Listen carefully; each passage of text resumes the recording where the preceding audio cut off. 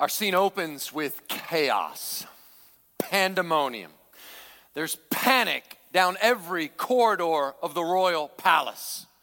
Folks going everywhere. It looks like a beehive that's been hit with a stick. Folks are scurrying around. Anything that's not nailed down, anything of value is being taken up because we know we're going to need that to fund where we're going next, which is exile, which is hiding. It is absolute bedlam in the royal palace. Why? News of Mount Gilboa has just reached the royal palace. Gilboa. It was supposed to be your last stand against your arch enemy, the Philistines. It was going to be when finally King Saul and his army was going to take them down and drive them out of the promised land. Instead, the reverse happened. The Philistines turned out to have a larger army. The Philistines had all the military technology, and word has come back that Saul's first son is dead. Saul's second son is dead. Saul's third son is dead on the field of battle at Mount Gilboa, and the archers have pressed in on Saul, and a few arrows have reached Saul through his armor. He knows he's mortally wounded, so he asks his armor bearer to finish him off and run him through with the sword. The armor bearer refuses, so Saul falls on his own sword, and the armor bearer does the same. Now news has come back to the palace. The king is dead. At this point, it's every man for himself. You know what's going to happen next. There's going to be a bloody battle for the throne. Somebody's going to take over the palace. You don't know if it'll be a Philistine. You don't know if it'll be a child of Israel. All you know is you belong to the house of Saul. Therefore, your time is over, and you've got to go into hiding. And sure enough, heading into hiding. In the midst of all the chaos and the panic and the bedlam, the nursemaid sees him there in the corner, crying.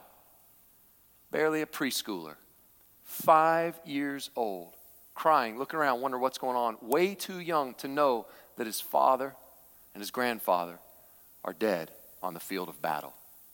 Out of pity, the nurse scoops him up, and as far as she knows, he may be the last surviving heir to the throne in the house of Saul. And as she scoops him up, she's running as fast as everybody's running, and the crowds are pressing. She runs as fast as she can, but in the chaos, she trips.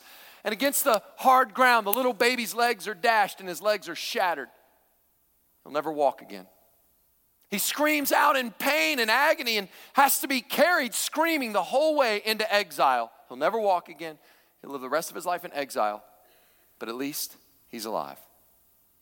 Well, the Philistines celebrate for a time, delighted that they've caused civil war in their arch rival Israel. And while there's a battle for the throne, one of Saul's sons who escaped manages to unite some of the northern kingdoms, and there is a bloody skirmish to take power over the throne. Who will reign in Israel? But in the end, it turns out that little shepherd boy from Bethlehem won the day. And after all this intrigue and bloody battles, the house of Saul has officially given way to the house of David. That's where we find ourselves today. Now, I first heard Pastor Chris Brown out of San Diego dramatize that story, but he didn't make it up. You can read it for yourself in 2 Samuel. If you'll flash back to 2 Samuel 4, for example, it tells you the story. Jonathan, the son of Saul, had a son who was crippled in his feet, and it tells you how it happened. He was 5 years old when the news about Saul and Jonathan came from Jezreel, and his nurse took him up and fled, and as she fled in her haste, he fell and became lame.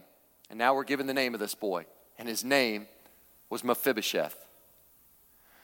The story then shifts focus, and we don't hear about Mephibosheth for 15 years. This son of royalty with such promise, now powerless, broken by a fall, now exiled with no place to truly call home. And though since he's part of the house of Saul, he is an enemy to the reigning King David. And now let's pick up the action in 2 Samuel 9. That's our text for today. 2 Samuel chapter 9. If you have your Bibles, turn to 2 Samuel chapter 9. And we fast forward 15 years from that scene I just described for you. Here we are 15 years later. Mephibosheth has been in hiding, and the story focuses in on King David. David is now safe and secure in his capital city, Jerusalem, and he's thinking, and it hits him. And David said, you just imagine the king pacing around. He's thinking to himself, what's he doing in there? I don't know. He's always writing psalms and he's thinking out loud. He's doing that. And David went, is there still anyone left in the house of Saul? And at this point, everybody knows what he's talking about. Come on, it wouldn't take too much imagination. You know what he's talking about. What did ancient kings do? This is nothing surprising. They all assume David is about to do what all the kings of old did. Look, in ancient times, when a new regime, a new dynasty came to power, you better make certain that you eliminate everyone from the old regime, everyone from the old dynasty. Why? Well, you don't want it. Now that you have your throne, you've got to keep your throne. And the way you keep your throne secure is you make sure that there's nobody from the old regime who might want to get, some insurrectionist ideas and get a group of people together and go have a call to arms and claim that they're the rightful heir to the throne. So you got to make sure you take out all would-be pretenders to the throne. That's what everybody did. As Dale Ralph Davis says, the new king must solidify his position, and it was conventional political policy. Solidification by liquidation. Everybody knew it. Everybody believed it. Everybody practiced it. It's just what kings did. It is so utterly taken for granted that when he says this, everybody's like, yeah, we wondered, when was that day? You're going to wipe everybody out. We'll wipe everybody out. That's what makes the next part of this verse so shocking. Is there anyone still left in the house of Saul, that I may show him kindness for Jonathan's sake? What? This isn't what kings did. This is so utterly countercultural. People don't know what to do with this. Now, those of us who've been in the Samuel story, we know exactly what this reference to Jonathan is all about. We know way back in the day when Saul was king and David was growing up, Saul loved this little shepherd boy David who slew Goliath with a stone and played the beautiful music on the harp. And David ate at the king's table, and growing up with David was the king's own son Jonathan. They grew up together and became best friends.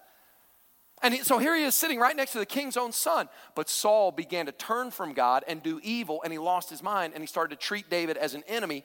And so finally the day came, after multiple attempts on his life, David realizes he's lost his place at Saul's table. And honestly, right then and there, speaking of conventional policy, Jonathan probably should have taken David out. Jonathan knew that God had sent for the prophet to anoint David. He knew David was sort of on the way in and Saul was on the way out. Jonathan would have been the heir to Saul's throne, and so he really should have killed David. Why didn't he? Because he was in line to become the king. He would have been a great king, but here's the deal. Jonathan loved God more than he loved his kingdom. He would give up a kingdom out of love for God and covenant love for David. And so he basically gives up his right to the kingdom, and he gives them this credible speech, and he says, look, you're going to be the next king. So here's the deal. When you become king, he makes a covenant. Those of you who've been in the series, you remember this. It goes way back, chapters and chapters ago, like way back to like 1 Samuel 20. But you can see the covenant he makes there. He's saying, look, when you become king, let's don't do what kings normally do. Let's don't kill each other's families off. And he makes this covenant. Look, here it is. If I'm still alive, this is what Jonathan said to David. Show me the steadfast love of the Lord, steadfast love, the kindness, the loving kindness, the relentless love of God, that I may not die. And do not cut off your steadfast love from my house forever, when the Lord cuts off every one of the enemies of David from the face of the earth. And Jonathan made a covenant with the house of David. The Bible says David loved Jonathan, and so his life was spared as David fled from Saul's table, went into hiding. And now after all that's happened, the caves, and you remember the hiding and the wars, 15 years later, David looks around, and he doesn't think what kings normally think, who can I wipe out? He looks around and remembers that covenant promise, and he thinks, you reckon there's anybody left from Jonathan's lineage that I can show kindness to? I'm on a mission of the Hebrew word, and kindness there, back in verse 1, chapter 9, verse 1, kindness is, translate kindness is okay, but the Hebrew word chesed, the idea of steadfast love, the never stopping, never quitting, never ending, relentless love of God. The idea of steadfast covenant faithfulness. He's looking around, he goes, I want to show that to somebody. Now that is so counter to culture, and that's what makes it so beautiful. I know it may not be a main point of this passage, but how can you not? Can I just make that an application point? These covenant promises are so counter to culture that even today they are shocking in their beauty. They are arresting. What do I mean by that? David could have very easily been like, look, I know I said some stuff. I know I made some promises, but that was a long time ago. He didn't say that.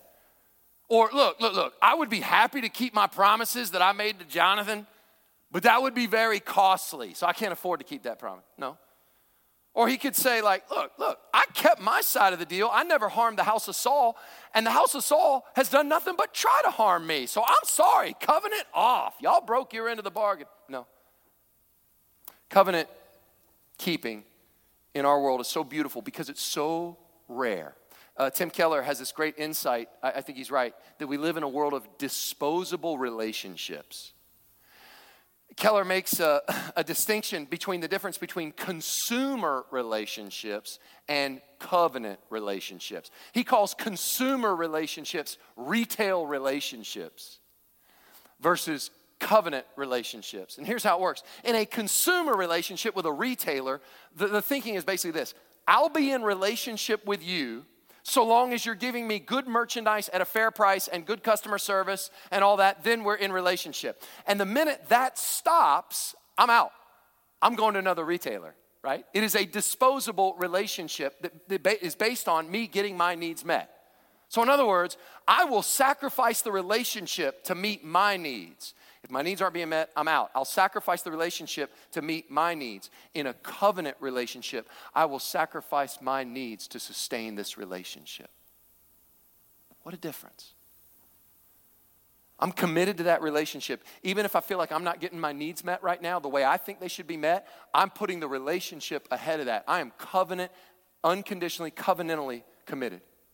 Now, disposable relationships. Let me ask you, is being in a retail relationship necessarily a bad thing? No. You should have some disposable relationships. You should have retail relationships. Yo, if you can switch cell phone plans and get a cheaper monthly rate for the same amount of service, I don't expect you to be like, well, I could get a lot better deal, but I am covenantly committed to Boost Mobile. I don't care, right? And you shouldn't either. That's fine. See? That's okay. In fact, that's called a free market economy. That probably helps everybody. That makes the first company want to lower their price, and all right, fine. What's a problem? And not just Christians point this out, but even secular authors are beginning to notice over the last 20 years, is when we treat every relationship as disposable. We treat every relationship as a retail relationship. Hey, I'm putting too much into this relationship on the cost side for the benefit I'm getting out of it, so I'm out. Think about how many of our relationships that should be covenant relationships look a lot more like that. Which is why, even people that aren't Christian admit real, honest covenant keeping is beautiful. It's beautiful because it's so rare. I'm thinking of a couple been married many, many, many years, elderly couple, and now he's well advanced in age, very old, and she's got a dreadful disease. Let's say Alzheimer's disease, and there he is faithfully being a caregiver, faithfully caring for this woman day in, day out. Why is that old man caring for that woman? Because he's getting his needs met? No. Because 50 years ago, he made a promise in sickness and in health. And he has no intention of breaking that promise. You don't have to care about God. You don't have to be a Christian. You look at that and you go, now that's beautiful. That's right. Because most people go, when I'm not getting my needs met, I'm out. Now, you will begin to apply that to the covenant relationships in your life. You're smart people. You can figure out the applications. You can think about that, and those of you that are married, in your relationship with your spouse. You can think about that in your relationships with your close friends. And I know pastors sometimes get on their high horse and they talk about people aren't committed to the church. They're not committed to local church. I'm not going to sit up. Look, I'm not going to beat anybody up or make you feel guilty. But that's not the way to approach this covenant thing. What I want to just ask you to think about is how beautiful and rare a covenant-keeping promise is. Ponder with me the covenants that were made right up here as we started the service. Ponder that with me. And think about the way you treat the church. So, I'm not here to guilt any parent and saying, well, you're not there every Sunday, you're not there every Wednesday, and so you're being a bad parent. You got a lot of things. You're like, here's what I am saying. Parents, grandparents, here's what I am asking you to do. Since we have a baby dedication and you guys are in the front, let me just speak a word, just like I'm having a cup of coffee with you. This is what I want to say to you. I'm not here to make you feel guilty or bad. What I do want you to see is the beauty. Close your eyes and imagine that kid you dedicated, 18 years old, walking across this stage as a graduate.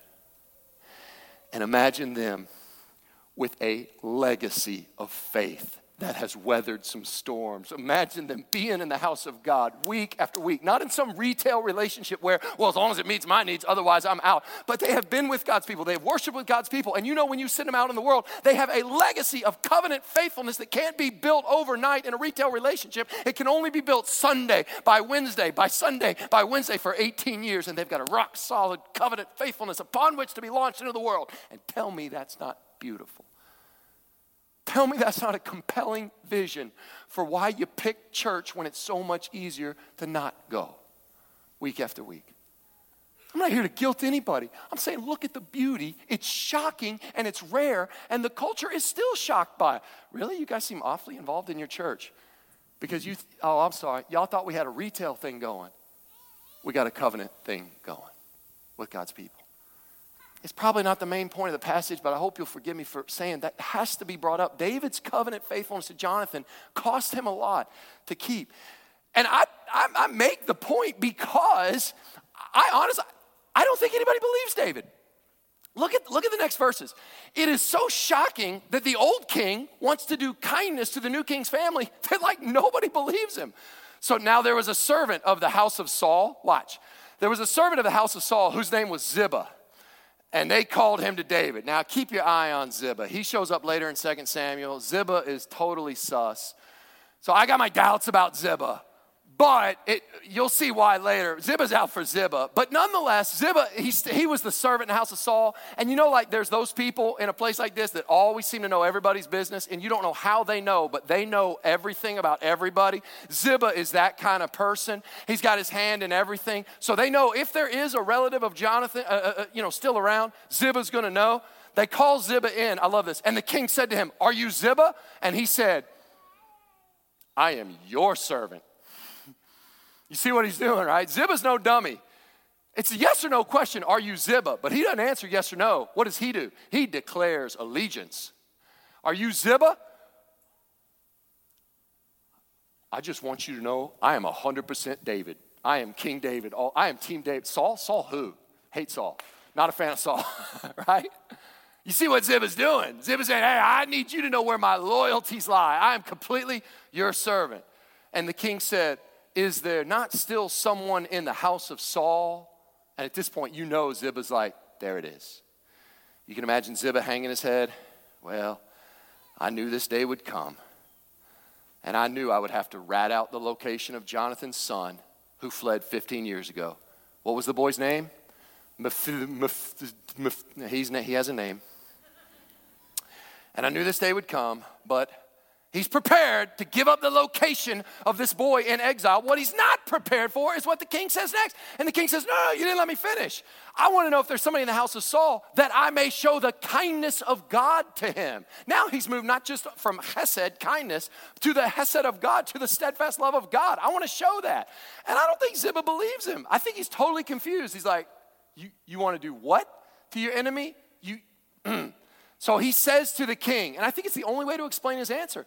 Well, there is still a son of Jonathan, but he's crippled in his feet. Now, there's no need to add that detail unless you're Ziba and you don't believe the king. So what he's effectively saying here is, you want to show kind. I mean, there is an heir in the house of Saul, but David, you don't got to worry about him. He's no threat. He's crippled in his feet. He's not going to come march in here and take over the throne. He can't even walk. So I know what you're thinking. And I'm a little confused by why you keep calling it show kindness. But I think I'm starting to pick up what you're saying. You want to show kindness, by which you mean execute him. Okay. So I tell you what, David, you don't need to show kindness to him because he's not a threat to you. So he can't walk. It's okay. Let it go. I love this. David doesn't say, well, tell me more about his condition. Or, well, I didn't know about that. Let me think that through. No, when David all he needs to hear, you had me at there's still a family member left. David's only question is, where is he? King said to him, where is he? And Ziba said to the king, well, he's been in hiding, your highness. He's in the house of Machir, the son of Amiel, at Lodabar. He's been hiding from you. He's been in exile. Now, he's been in this town, Lodabar. Y'all, I have consulted multiple Bible dictionaries, and there is a range of meanings for Lodabar, but none of them are good. You do not want to be in Lodabar. One Bible dictionary says Lodabar means no pasture or without pasture. Others argue for a range of meanings, from no bread, one is no word, or my favorite translation, nothing.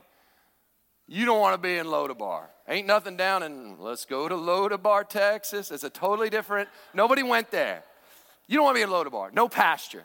No pasture. No place to grow. Not no pastor. You might enjoy that. It's no pasture, Lodabar. Place of exile. Place where nothing grows. A nothing town. Lodabar. Their city motto was Lodabar, as in lowered the bar of expectations, because there's nothing here, so don't get your hopes up. Let me ask you something. Why would you live in Lodabar? I'll tell you why. You wouldn't choose to live there. You would live in Lodabar because it is a place of exile. That's why. It is a place of hiding. You go to Lodabar when you do not want to be discovered by the king, when you are in exile, when you are helpless, and when you are an enemy of the current king. You will find yourself in a nowhere place that means no pasture. So, can you imagine? When the king's motorcade of limousines pulls up in Lodabar, whoo, it's all they could talk about. All 6 of them. They could not get over that. Can you imagine? Then King David sent and brought him from the house of Machir, the son of Ammiel, at Lodabar. Now, what's going on? What's going through everybody's mind? What's going through the mind of this son of Jonathan? His faithful nurse was, you can imagine, there's Mephibosheth and his faithful nurse. As the limousines pull up, and there's no question, they all got Jerusalem license plates, and they know where it's going. It's King David is obviously, that day has come. And here's the thing, everybody knew it was going to come. And there the nurse hangs her head. We knew this day would come. We're so sorry.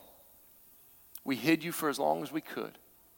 We were even willing to live in a place like Lodabar, eke out this existence. And I'm sorry. We hid you for as long as we could, but we couldn't keep you safe forever. And in verse 6, we're given the boy's name. By now, he's 21 years old. He's brought before the king. And Mephibosheth, the son of Jonathan, boy, they're really taking their time with this, aren't they? They're driving home how much of the enemy camp he's a part of. And Mephibosheth, the son of Jonathan, we're all like, we all know that's the son of Saul. They're like, the son of Saul, yeah, we know, came to David and fell on his face and paid homage. And David said, Mephibosheth. And he answered, where have we heard this before? Behold, I am your servant. Now, it's pretty obvious to me that when Mephibosheth is groveling on the ground and hears his name, can you imagine? He assumes, I am your servant. This will be the last words I ever speak. So he's there, he's groveling on the ground, and he hears David say, can I call you Fib? When he says, behold, I am your servant. Listen, Mephibosheth knows these are the last words he will ever speak. Now let me ask you, why does nobody believe David? That he wants to show kindness? Yeah, right. Yeah, you want to show kindness. Why? Why is it? He even says, I want to show you the kindness of God. Can I press a little further? How come when preachers preach about the kindness of God, I don't believe it? Could it be because, quite frankly, Mephibosheth thinks exactly like we think? Yeah, but you don't understand my situation. Look at me. If you really knew me, I can't walk. I have nothing to offer the king. I've been in exile. I've been living in Lodabar. And all my life I've heard stories. And not for nothing, since you brought it up, all my life I've been sitting around Lodabar. And you know what we talk about? We talk about how things aren't really fair. Because you know what? I'm the king's grandson. I'm the heir to the throne. We should be sitting in a palace right now. Instead, we're in Lodabar. And you know who to blame? You could say, oh, it's the Philistines' fault. Is it though? Would we be here if it were not for David? Tell me it wasn't David that started all this. So I just got a little bit of resentment that's been brewing for the last 15 years in Lodabar. Every time I look at my legs and realize I can't walk because we were booted out of the palace, ultimately, I think because of David. So he's got a little bit of resentment toward David and a little bit of anger. And they're not quite sure then when David talks about kindness and steadfast love, you'll forgive me if I'm a little skeptical. Or maybe the kindness of God is for David's people. And I could never really fit in as David's people. You know, I'm Saul's people. So maybe that kindness is for the David types, but not the Saul's type. Does any of this sound familiar when we approach God? Do you not know people when you talk about the kindness of God? Yeah, well, for some people. You don't know about me. No thanks, not me. And I got just a little bit of resentment. And when you come to God or when you are faced with religion or you meet God's people, isn't it true? Like the old joke about the little boy comes to church and he didn't understand everything that was going on, but he would gauge his theology based on when the preacher get all fired up. And he'd leave and he'd tell his mom, looks like God was angry again this week. Isn't that what we think? God's angry. He's angry. Maybe when we come before God, we would assume he wants nothing to do with us. He wants the good boys and girls, but not us. We hear these hints of chesed and loving kindness and steadfast love. We just don't believe it. A few years ago, before COVID, I had the privilege of seeing Chris Tomlin's Christmas concert show down in Birmingham. Some of you have been, some of you have seen it. He puts on a wonderful concert. In the middle of it, of course, it's such a preacher thing to forget the music and listen to the prose. So when he tells the story, but he tells this incredible story that's always stuck with me. He talks about, he's from Texas, and he talks about how in his neighborhood growing up, there was one house down there in his neighborhood, not far drive down, that was, when it comes to Christmas, can I just describe? It was that house. You know what I'm talking about with the Christmas decorations, right? Think Griswold, okay? That house, the one that and each year would get bigger and bigger, and it became like a family tradition. They would load the kids up in the station wagon, and they would drive the short drive in the cold night. They'd get hot chocolate, and they'd go, and that was their thing. They would go and look at their neighbor's house, and each year would get bigger and bigger and more elaborate. Then there's sound systems, and then there's light, and then you could see the thing from space if you go on Google Earth. You know what I'm talking about, right? So it gets bigger and bigger. And finally, Tomlin by now is I think he's in college and he's coming home and they still do it. So it's a Friday night. Christmas is the next week. It's their tradition. They get in the station wagon and each year they're complaining because the traffic's getting bigger and bigger. Word is getting out. Now people are backed up. Cars are backed up. And the dad is just getting angrier and angrier because he was there when it was, just one little, you could just walk up anytime, and now this. And he's getting madder and madder. And as he sees, he's 20 cars deep, and everybody's waiting to pull up next to this house. And he loses his mind when he sees 20 cars away. He sees them as cars are pulling up, asks him to roll down the window, and they're sticking the bucket in the car. And the dad's like, are you kidding me? And that can't just do a good deed. Now we got to make money. Now we got to profit off this. And he's just getting madder and madder. Tomlin tells the story that him and his brothers are hiding in the back of the station wagon, covering up with blankets because they don't want to be associated with what's about to, the guy's going to explode. And as he's getting closer, they're using little kids. That's dirty, right? At Christmas time, they're using little kids, to take the collection, stick the bucket in each. And they're like, Dad, whatever happens, please do not roll up the window and crush your kid's arm. We do not want to get sued at Christmas time, right? And he's getting angrier and angrier. And just about the time he's about to explode, he finally pulls up. Forget the Christmas spirit, forget the house. He can't believe they're charging money for this. As soon as he gets up there, the kid runs up with a bucket. It's full of candy canes. He goes, here, take one. They're free. Take as many as you want.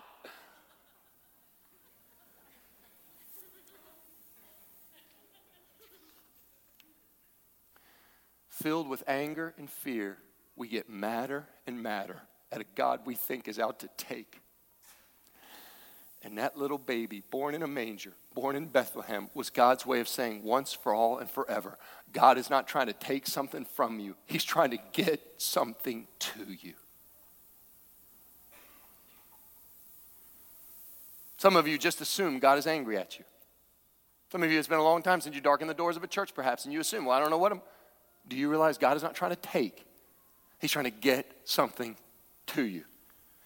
And just like the King David had to go and seek Mephibosheth. He wasn't going to wait around for somebody to come from Lodabar. They're in hiding. They don't want to be found by the king. I heard, I Googled Lodabar because I thought that can't be what that means, right? So I'm messing around and I see these sermons. You got to get up out of Lodabar. I'm like, that's the point.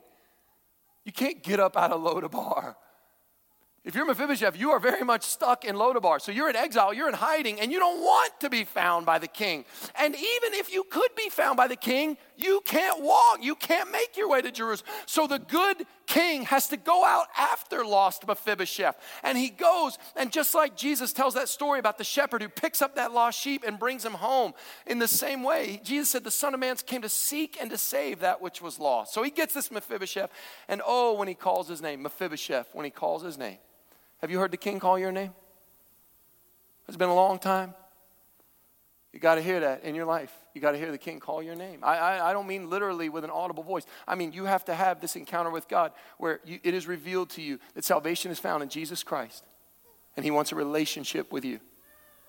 Well, when he calls his name, David had to say the same thing to Mephibosheth that seems like when God does something in a person's life, he has to say this everywhere. Jesus had to say it over and over again. The angels had to say it when they announced Jesus' birth, and David had to say it to Mephibosheth. David said to him, do not fear. Isn't that something? Always having to tell people, do not fear, for I will show you kindness for the sake of your father Jonathan. Do not fear. Mephibosheth thinks, yeah, easy for you to say, but you don't know me. Do not fear. You aren't going to want anything to do with me. Do not fear. I've dreaded the day we would meet. Do not fear. Yeah, easy for you to say you have all the power and I am weak and I'm your enemy and I've got a few resentments. And honestly, if the roles were reversed, I know what I would do to you. I would nail you to a cross. Talk to me about do not fear. So just make it quick, use a sharp blade, get it over with quickly, cut my head off or whatever it is you kings do to eliminate rivals. Just do it quickly. And David says, do not fear. I will show you kindness. This is a promise of protection. David is saying, Mephibosheth, you got to know, when I look at you, you know who you look like. Mephibosheth's 21 years old at this point.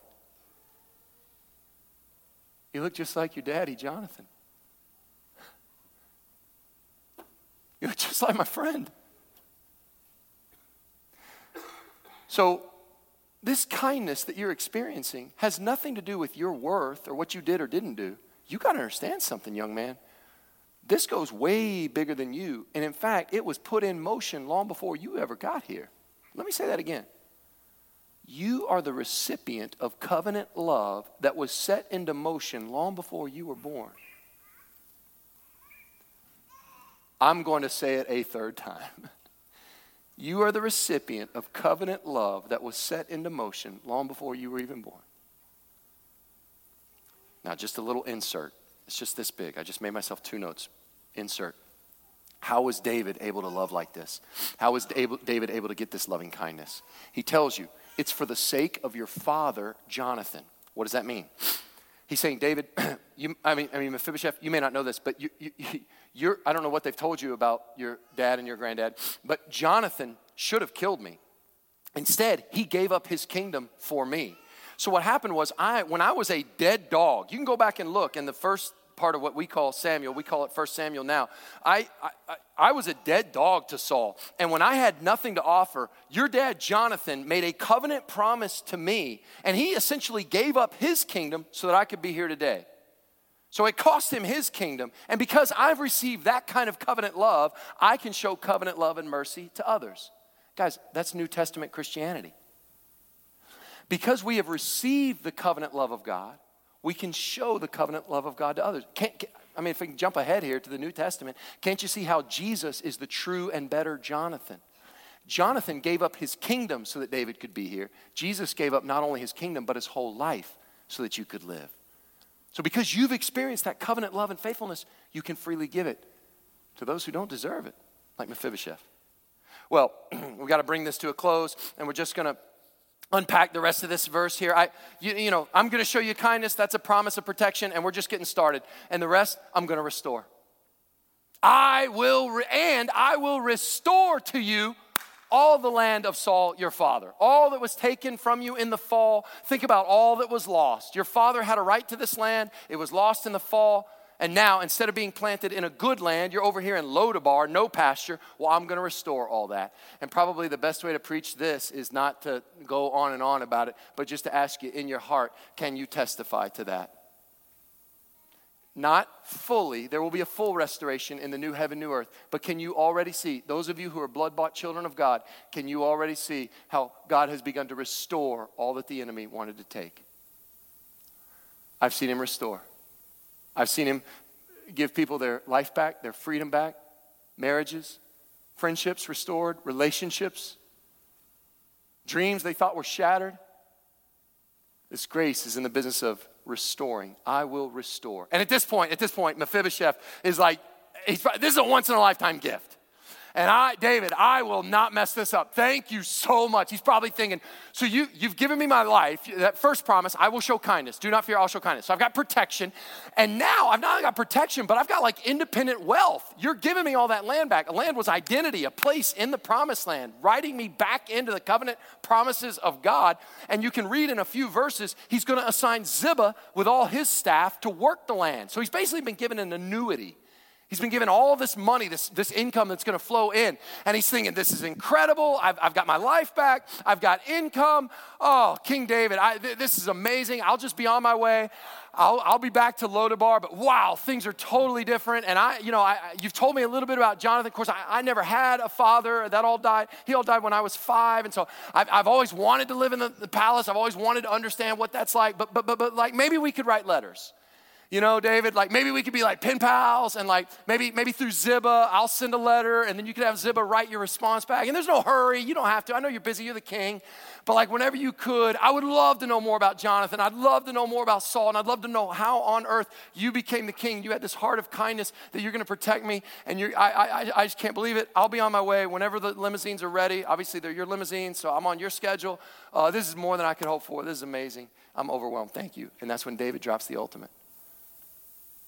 And you shall eat at my table always. I'm sorry, what? Eat at my table means adoption into the king's family. Mephibosheth, who longs to be in a family, is so thankful. And he's thinking, well, I've had a lovely time here in your palace, but all good things must come to an end. I guess I got to head home. And David says, you are home. This is now your home. You can eat at my table. You'll see in a verse, I think it's verse 11, my table with the king's son. You're going to eat as one of my own. Now you got these promises, but now this is security, a place in the family. At this point, Mephibosheth's circuits are overloaded and he just loses it. Verse 8, and he paid homage and said, what is your servant that you should show regard for a dead dog such as I? At that point, David probably laughed, dead dog, because that's exactly what he called himself back when he was shown all this grace. It's funny you use that phrase, Mephibosheth. When I didn't have a prayer, I was the recipient of covenant love. I even wrote a song about it. Thou preparest the table before me in the presence of my enemies. My cup overflows. Surely goodness and mercy will follow me, and I'll dwell in the house of the Lord forever. So that's it. In a moment, Mephibosheth goes from being a helpless, homeless enemy to being a child of the king. Now, I mean, how, as a New Testament Christian, how can you not see yourself in Mephibosheth's story? Let me say it again.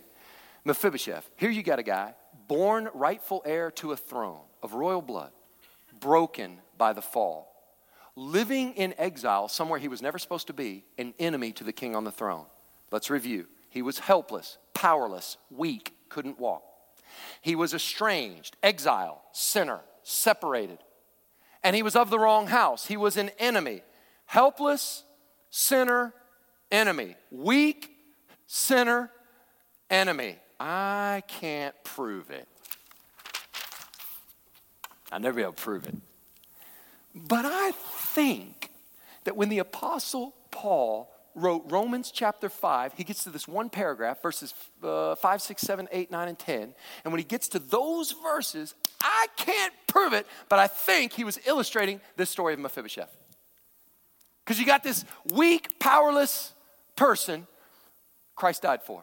And this sinner and this enemy. And here's what Paul writes in Romans 5. Yeah, but what about those of us who are powerless, those of us who are weak, who have nothing to offer? Romans 5, verse 6. For while we were still weak, at the right time, Christ died for the ungodly.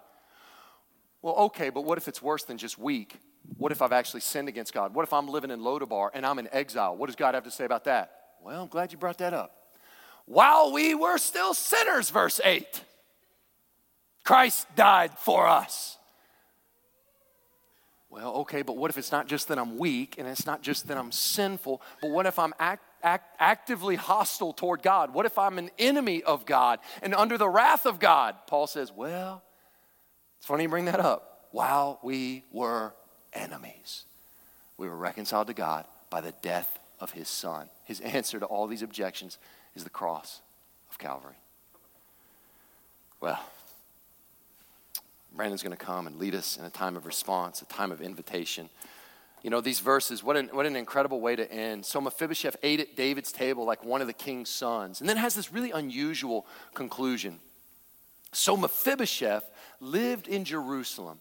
I want you to think long and hard about why the story would end with this verse. It's interesting the way it ends the way it does. So Mephibosheth lived in Jerusalem. Okay, so it's emphasizing no longer in Lodabar. We're now in Jerusalem. For he ate always at the king's table. That's like the third time it's emphasized. He's eating at the king's table. Now he was lame in both his feet. And it's the third time the text emphasizes lame in both feet. Why would you bring that up? Doesn't that seem like a really odd way to end this amazing story? You would never do that in a modern telling of this. You would never end Mephibosheth. The guy's name meant shame. Oh, and by the way, probably referred to this terrible tragedy he had, and that's where it ends. I wonder if, in this verse, it's here for our instruction. Because latent in this verse, to me, I see it, is the gospel. It's more. The gospel's more. See, to the people who would say, I'm not very sinful, I don't need the good news of the gospel. Oh, I think you're more wicked than you're giving yourself credit for. And to those who would say, but God's love only goes so far, I would want to say, oh, it's more. And that's what you see here in this passage. He was lame in both his feet is a reminder that we still struggle with sin. We still struggle with these things that we would say, this is not okay. And I think it's a reminder to those who think that they get to the king's table because they're like Absalom. Ooh, now there's a king's son. There's King David's son for you with the impossible good looks, and handsome Absalom sits down. And then maybe Solomon walks in. Maybe you got to the king's table not because of your looks. Maybe you got to the king's table because of your wisdom. Woo! And then David's son Solomon, he comes, sits at the table. He's so wise. Of course, he'd get a place at the table. Or maybe you're like Tamar with all her beauty. Or maybe you're like Joab, one of David's mighty men. You come in from the dust of battle, and you've got all these stories of courage and heroism and bravery. And if you think you sauntered up to the kingdom of God, if you think you're here because God is lucky to have you on his team, if you think you're here because of course I have a place at the table. I was born in a good family and I was raised and I've lived a good moral life and I never cheated on anybody, so of course I deserve a place at the table. Look at that verse and look at the truth. You were carried to this table. The gospel's more. The gospel will not allow us to lie to ourselves and say, you're talking about the mask you put up in front of other people. I'm talking about the lame in both feet. I'm talking about the stuff nobody sees. We're all Mephibosheth. But here's the best part. But to anybody who would say, but that invitation is not available for me, I would say, that's not up to you. He ate at the king's table. And if it's the king's table, then the king can invite whomever he wants. And he has put you in the crosshairs of the target of his steadfast love when he stretched out his arms and he died for you on Calvary's cross. Carry me to that table. You are loved to the sky. And when you sit at the table, wouldn't that be fun to look around that table? When you sit at the table, you know what the best part about sitting at the king's table is? Whether you're Absalom or you're Tamar or you're Joab or you're Solomon or you're Mephibosheth, Mephibosheth's shameness was covered when he was at the table.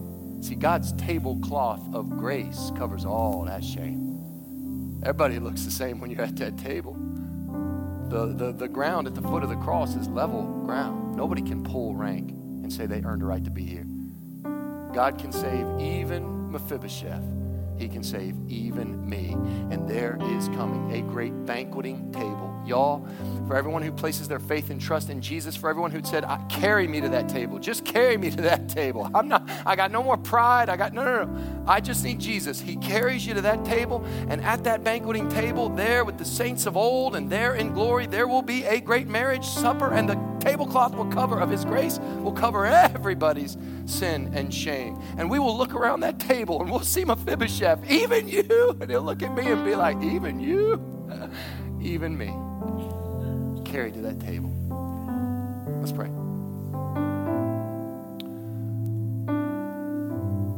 God, I ask that you would grant fresh faith to those who still think that maybe you're trying to take from them. Show them today you're trying to get something to them.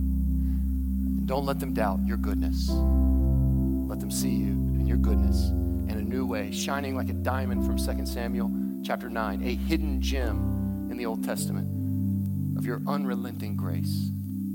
Reveal that to us in a new way. In Jesus' name, amen. We're going to have a time of invitation. That's all that is, invitation. It's not a manipulation. It's not a coercion. I'll tell you this. The only thing that Mephibosheth, he could have missed out on would be if he said, I don't really believe David is as good as he says. I'm going to stay right here in Lodabar. The only thing that would keep a sinner from finding that grace would be to say, I just don't believe God is as good as he says he is. And I'm here to tell you, God is as good as he says he is.